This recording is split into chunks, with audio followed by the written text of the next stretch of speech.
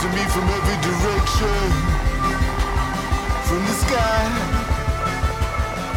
sky, I can find everything. Saul Williams is a poet, a rapper, an actor, and soon to be a director. His new album is called Encrypted and Vulnerable. It's part 2 of the Martin Luther King saga. He made some time out of his very busy schedule to talk to me about all of it. I want to talk about the project at large and then focus in a little bit.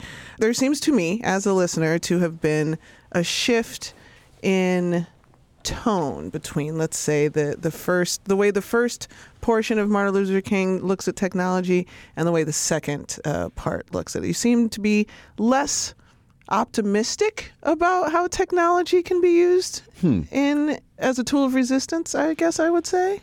It's an interesting observation. You know, I don't know if I've shared this, but so, yes, there are 3 albums in the Martin Luther King project. So the first album, Martin Luther King, I don't know if I would call that stuff optimism, but yes, there is definitely, the idea of this hacker that's present there. The second album that just was released recently, Encrypted and Vulnerable, is really just more of an insider perspective. In fact, what's happening is that because all these lyrics and stuff are pulled from the graphic novel and the screenplay.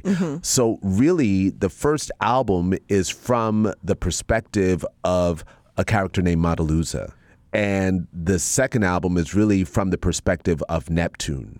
And Neptune actually has an insider perspective to the virtual world because in classic sci-fi terms, we'd call her a cyborg. Yeah. She's not actually a cyborg, but she has the same powers that we would give to a cyborg. She can seep into the virtual space without any device and has access to the network at large. And so what she's learning to express, and that's what you hear in a lot of the lyrics for Encrypted and Vulnerable, is her making a distinction between what she's observing as she's literally reading algorithms and trying to make sense of what she sees in this virtual realm. And so, yeah, maybe it's less optimistic and it's more of a meandering eye. This is the inaugural ceremony of the disenchanted, the lovesick and overpowered. You can charge your world with this. You off the grid now.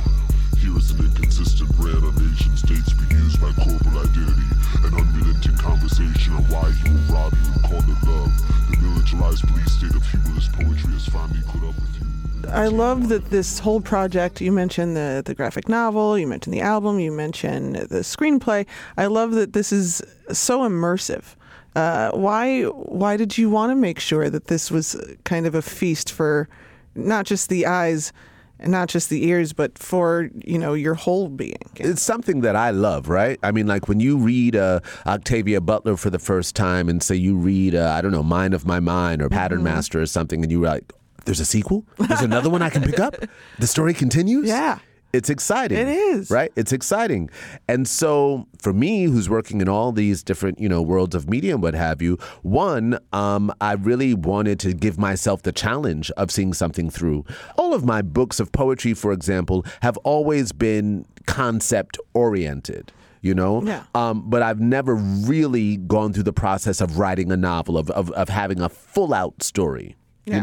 There's a story in the Dead MC Scrolls. There's a story in Said the Shotgun to the Head. There's even a personal story in She. So there is that sense, but I really wanted to stretch my ability to actual storytelling.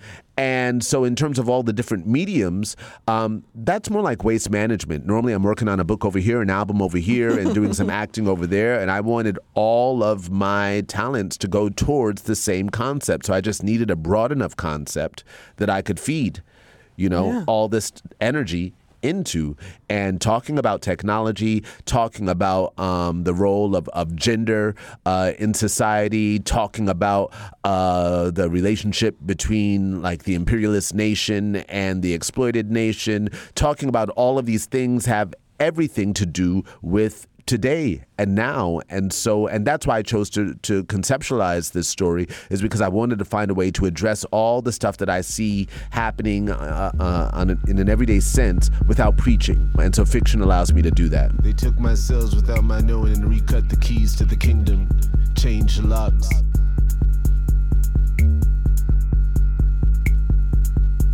virgin or manga, handmaiden misbehaving, the cradle of civilization, inspiration, information. Imagine that.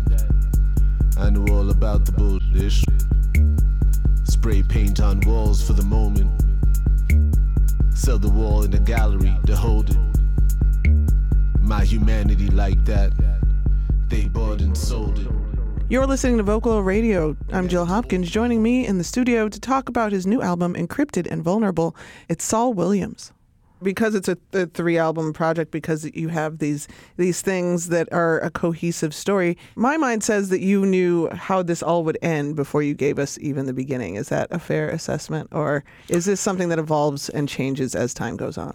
I would say that both statements are true. Okay. Right? There's no concrete knowledge of how things would end. Like, I had no sense that when I chose to focus on Burundi and on the idea of political conflict and unrest in Burundi. When I started writing that in 2012, I didn't know that their president would make the actions that he took in 2015, enacting the craziness that I was writing about in 2012. And when the album was released in 2016, things were and still are full on in Burundi as a result of their president Nkurunziza, who has basically taken on this dictatorial stance, and as a result, the number of refugees that have, the people that have chosen to leave the country for safety and what have you. I'm working with a lot of Burundian refugees in Rwanda on this project. I thought I was writing fiction. When I started writing this, I did not imagine Donald Trump would be president. I don't think that any one of us could have imagined. You know what I'm saying? Yeah. I didn't imagine that, the question and the rise of fascism on a global scale, the question of white ethnic nationalism and white supremacy, that would be part of the global dialogue. I didn't realize that the stuff that I'm writing about, I knew that it would be part of what we're talking about, but I didn't necessarily imagine that it would be what we're talking about. Yeah. But on the other hand, that's what it's for. You want the work to be prescient. You want the work to engage with the moment. And yeah, sometimes sitting back, and realizing and choosing something that is going to stay there and it's only going to get more and more clear with time just makes sense. Yeah. It makes sense. I appreciate that you are ever evolving and ever changing with and taking, current affairs as they come and not just, being unwavering in something because your creativity demands. No, the main thing that's happening and that has happened while I've been working on this is that I'm browsing my timeline. I'm super engaged in the observation and the reading and educating myself about what's going on globally, not just in this country. And sometimes, I have responses or I have things that I want to say. And instead of tweeting them, I put them in the dialogue. Yeah. I put them in the project and say, if it's relevant now, it'll be relevant then. Yeah. I notice that anytime I truly engage with something, whether it's reading a book, or working on music, or a great conversation, or a great meal, whenever I become truly engaged, I forget about that thing. Yeah. And that's what I'm working for. Yeah.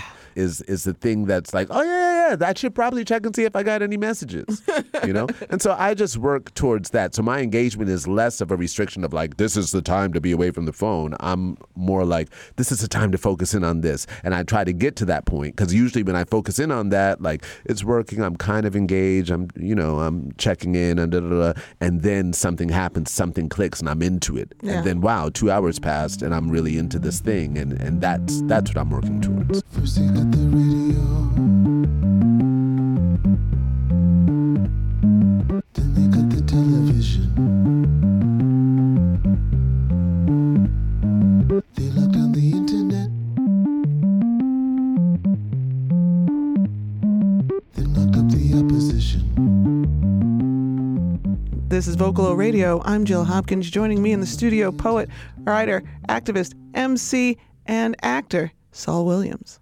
I wanted to talk about your acting career because I think that you are really great at it. In addition to being, all the other things that you're really great Thank at. you.